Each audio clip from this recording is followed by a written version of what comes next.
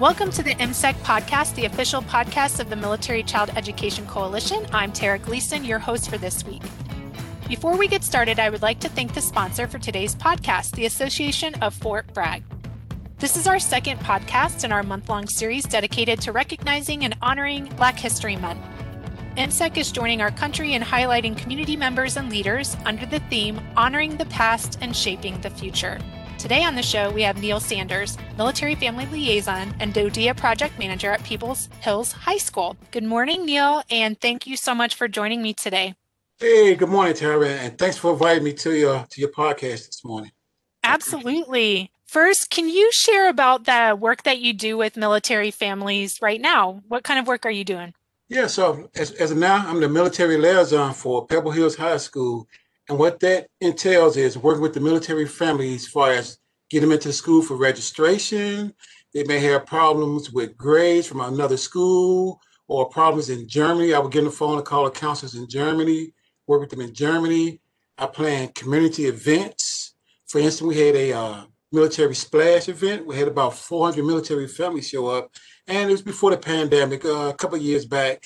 But it was great. We had military families swimming, and we had hot dogs, and they were diving in the water, swimming, and they were having a great time. So I plan different events. I take care of the military families with any type of issues they may have. I work with them on graduations.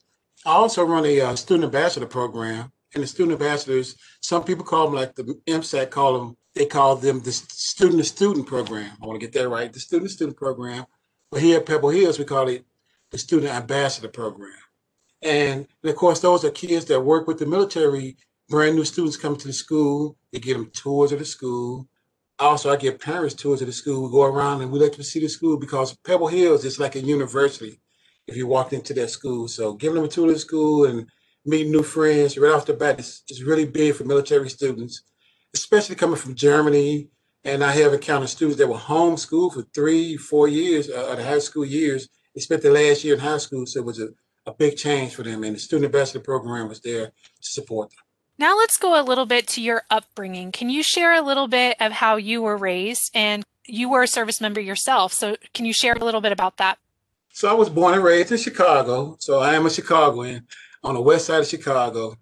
I went to Manley High School, and I graduated in 1980. So I'm a family of 13. I'm the 12th sibling. I'm one of the youngest ones in the house running around. And like I said, I graduated in 1980. I joined the military in 1983.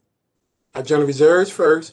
And then from the reserves, I went to the regular active duty Army. And I spent 24 years, a total of 24 years in the military. And I've been to Germany, Korea, been to Haiti, Iraq, of course, a war zone, a couple of war zones here and there. So I spent a lot of time in the military just traveling the world.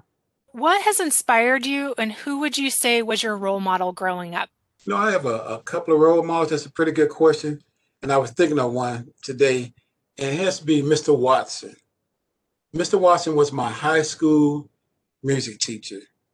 And I remember him asking the question one day when I was in the 12th grade. He stood up there and said, "Okay, you guys are getting ready to graduate. What are you going to do next?" He said, "You can't live with mom and dad forever." And that rang a bell. And I said, you know what? Mr. Watson is right. I can't live with mom and dad forever. And it's time to graduate at high school. And he asked that question, what are you going to do when that school bell rings? It's not for you to come to school. And I was like, wow, what am I going to do? And that's when I started floating and thinking about the military. And that's one reason that Mr. Watson is my hero. Also, Mr. Watson was a great role model. He went on to play in movies like Groundhog Day, Soul Food. He was Uncle Pete in Soul Food. I don't know if you ever saw that movie. He was Uncle Pete. So if you ever see Soul Food and the guy comes out of the room, that's Uncle Pete. Well, that was my music teacher. That was Mr. Watson. And he was a great inspiration to me. I would never forget Mr. Watson for the things he's done and the questions he put in my head and what are you going to do next? He always made me think of my next steps. So sometime in life, I always think, what are my next steps? And the second person, as I was growing up in Chicago, was Mayor Harold Washington. He was the first Black mayor of Chicago. Never during my time I was in Chicago, so I got a chance to witness, other than Obama, I got to witness a mayor in Chicago that was the first Black mayor. And he did an outstanding job for Chicago. So I got a chance to see that history also. Wow. And now I'm gonna like watch Soul Food and look for your music teacher. Like that's my Yeah. homework for tonight for sure. Look for So Uncle Pete.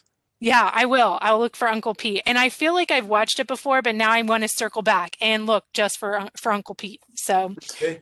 So what does Black History Month mean to you, and why, in your perspective, does it continue to be vital to have tough conversations about equality? Well, Black history means everything to me. Black history is our history and foundation of what we've done and what we can continue to do. It teaches us about all the struggles that we had before in the past and that we're still going through. And sometimes, as we learn, time hasn't changed so much. Sometimes inequality is still going on. Look at the voting. What happened with votes? How they want to suppress the black votes. If you go back into history, the same thing was going on. They want to suppress the black votes, and that's what's going on now. So equality is so important to me that it's just like I teach my son about it. I teach the kids here in Pebble Hills about it. I want them to know that you have to fight for your rights. You have to fight for what you believe in. You have to understand history. If you don't understand history, it will repeat itself on you. You will be that person. You'll be that victim. You'll be that person that your vote is being suppressed on. So you have to know. So Black history is the foundation that we learn from. Can you share about a time, have you had an instance where you faced inequality? Oh, yeah. I could tell you a story. Growing up on the west side of Chicago, as I mentioned, I was born and raised in Chicago. And after finishing high school, before I joined the military, I took a job on the north side of Chicago. And I was fired from the job simply because I was African American, a black man. And it's a short story, but I think I share that story with you if it's okay. So this story goes, as I started working in the factory, some of the black workers there was telling me, I was a young guy, maybe 20 years old, no more than 20. Some of the guys would say, hey, Neil, I will be glad when you make it to the union because when Al comes back, Al was a prejudice guy, or my supervisor come back, he really doesn't like black guys or blacks. I said, okay, I'll be okay. Well, anyway, Al made it back from having surgery. He made it back to work. And one day, one Saturday, I'll never forget this, one Saturday, I went to work and Al, or my supervisor, he called me to the office and he said, hey, Neil, we need to talk to you. I said, okay. So I go into the office and he said, well, someone put plastic in a drain. I said, well, it wasn't me. I didn't put plastic in a drain. Why would I do that? So anyway, we went back and forth. And so Al looked at me and said, you know what, Neil?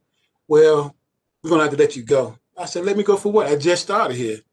So long story short, I was fired by Al for no reason other than being black. And I was warned, make it to that union, make it to the union before before Al makes it.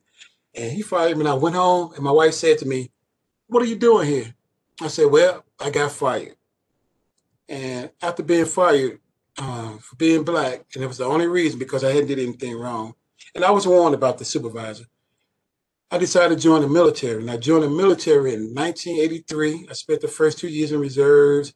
In 84, 85, I joined the regular Army. And there I spent additional 20 years altogether in the military for a total of 24 years in the military. And if I ever see that supervisor again in Chicago, which I probably won't because that was over 30 years ago, he was an older guy already, I would thank him. I would thank him for the opportunity, for the inequality that he did to me, for firing me as a black man or a black young man at that time. I would tell him, thank you. Because of you, I joined the military and I've learned so much. I learned how to be a leader. I learned how to lead people. I've traveled the world. I've been to 3 or 4 different countries. Uh, and I received an education. I went on to earn 2 degrees. I have 2 bachelor's degrees, 1 associate degree. And thanks to being fired from that factory job, could have been a dead end job, but what that supervisor did to hurt me because of my skin color actually helped me. That's really inspiring. Let's talk a little bit more about your time in the military and specifically the experiences your children experienced in the military lifestyle, growing up in the military lifestyle compared to your upbringing in Chicago. Yeah, so it was night and day. My upbringing in Chicago, as I said, it's the west side of Chicago. And if you watch the news and read the newspaper and the internet, you know what's going on the west side of Chicago. It hadn't changed from me growing up as a kid. But my kids' military lifestyle was great. They traveled the world also. They've been to Germany, they've been to Fort Bragg, they've been to Kentucky, they've been all over the world to travel the world. Most of my kids, well, all three of them, they're military kids. I have one that's a captain. I have one that's a first sergeant. I have one that's a staff sergeant. And I also have another son. He just got out the military. He was an MP and he worked at the White House. So my family, my upbringing in the military inspired my kids to be military kids also. And they're doing very well. And my oldest son, he has 19 years in. I find it hard to believe. He has 19 years in, getting ready to retire. He also went on to earn a master's degree. And like I said, he's a first sergeant. And they're doing a great job with the military. So the military has allowed wonderful opportunities for my kids, so my young. So you're already a wonderful storyteller. Do you have any final stories or words of advice you'd like to share?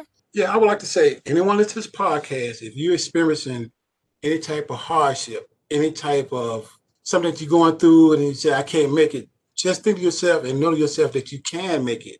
Just pray about it and think about it. Think it, write it down on paper. What are you having a hard time with? How can you solve that problem? You can do it. And like I said, my lifestyle, coming up as a young kid and being on the west side of Chicago, it was a hard upbringing, but I was able to make it through. And you, listen to this here, you can make it through also. If you're a young kid, a young African-American kid, a white kid, Hispanic kid, you can make it. Don't give up. Don't let someone determine your future based on your skin color, or inequalities, or what they think of you. Don't let someone think something of you negative and it holds you back for life. You can go forward with it and you can make it. That's great advice. And you can tell you've been in that leadership role for some time now, first in the military and now in the schools with the students that you serve. So as we mentioned earlier, throughout February, we've been honored to be able to share stories like yours that offer moments to honor the past and shape the future by inspiring others in support of Black History Month. I'd like to end today by asking if you'd be willing to share your favorite quote or personal thought on the importance of Black history. Yes, I have a quote from W.B. Du Bois, and it goes like this. He says, children learn more from what you are than what you teach. And being a military man and working in the school system and working around with the kids and being a family man, it's important for your family to see you do those things that you talk about. You are who you are when no one's watching. So it's important to be that person all the time. If you want to be a great role model, you have to be a great role model all the time. Not when someone's watching you, but when they're not watching you. If you see something wrong, or you see paper on the floor, you see a student doing something wrong, or you correct that, you fix that, you be that role model. You pick that paper up, and you don't do wrong, you do right in school. You set that example. And as a military man, I believe in setting example. I believe in being a role model for the community. I believe in being a role model in the school system. And I believe in being that person who I am always when no one is watching. And that's what that means to me. That's great. Yeah, we at MSEC, we call that being an agent of change. So we teach kids about bullying or not bullying and being an agent of change. And that goes right along with that. So thank you so much for sharing those words of advice and that quote. That's excellent. Before we say goodbye this week, I'd like to thank you, Neil, for joining me in this conversation today. Thank you so much. You know what, Tara, thank you for having me. It's been a real pleasure. I really appreciate it. I appreciate you letting me get a chance to speak and share my thoughts with everyone. And my struggles, my success, my military upbringing, and I appreciate the whole deal. I appreciate it. Thank you very much. Well, thank you. You've been listening to the MSEC podcast, the official podcast of the Military Child Education Coalition, sponsored today by the Association of Fort Bragg. You can listen to this podcast and those archived by topic when you subscribe and download at Podbean, iTunes, and Google Play. MSEC supports all military-connected children by educating, advocating, and collaborating to resolve education challenges associated with the military lifestyle. Learn more about our partnerships, programs, and initiatives at militarychild.org. Follow us on social media at Facebook, Twitter, LinkedIn, and Instagram for the latest on our enduring mission to serve the children of those who serve us all. Be sure to join us again next week. Thanks for listening.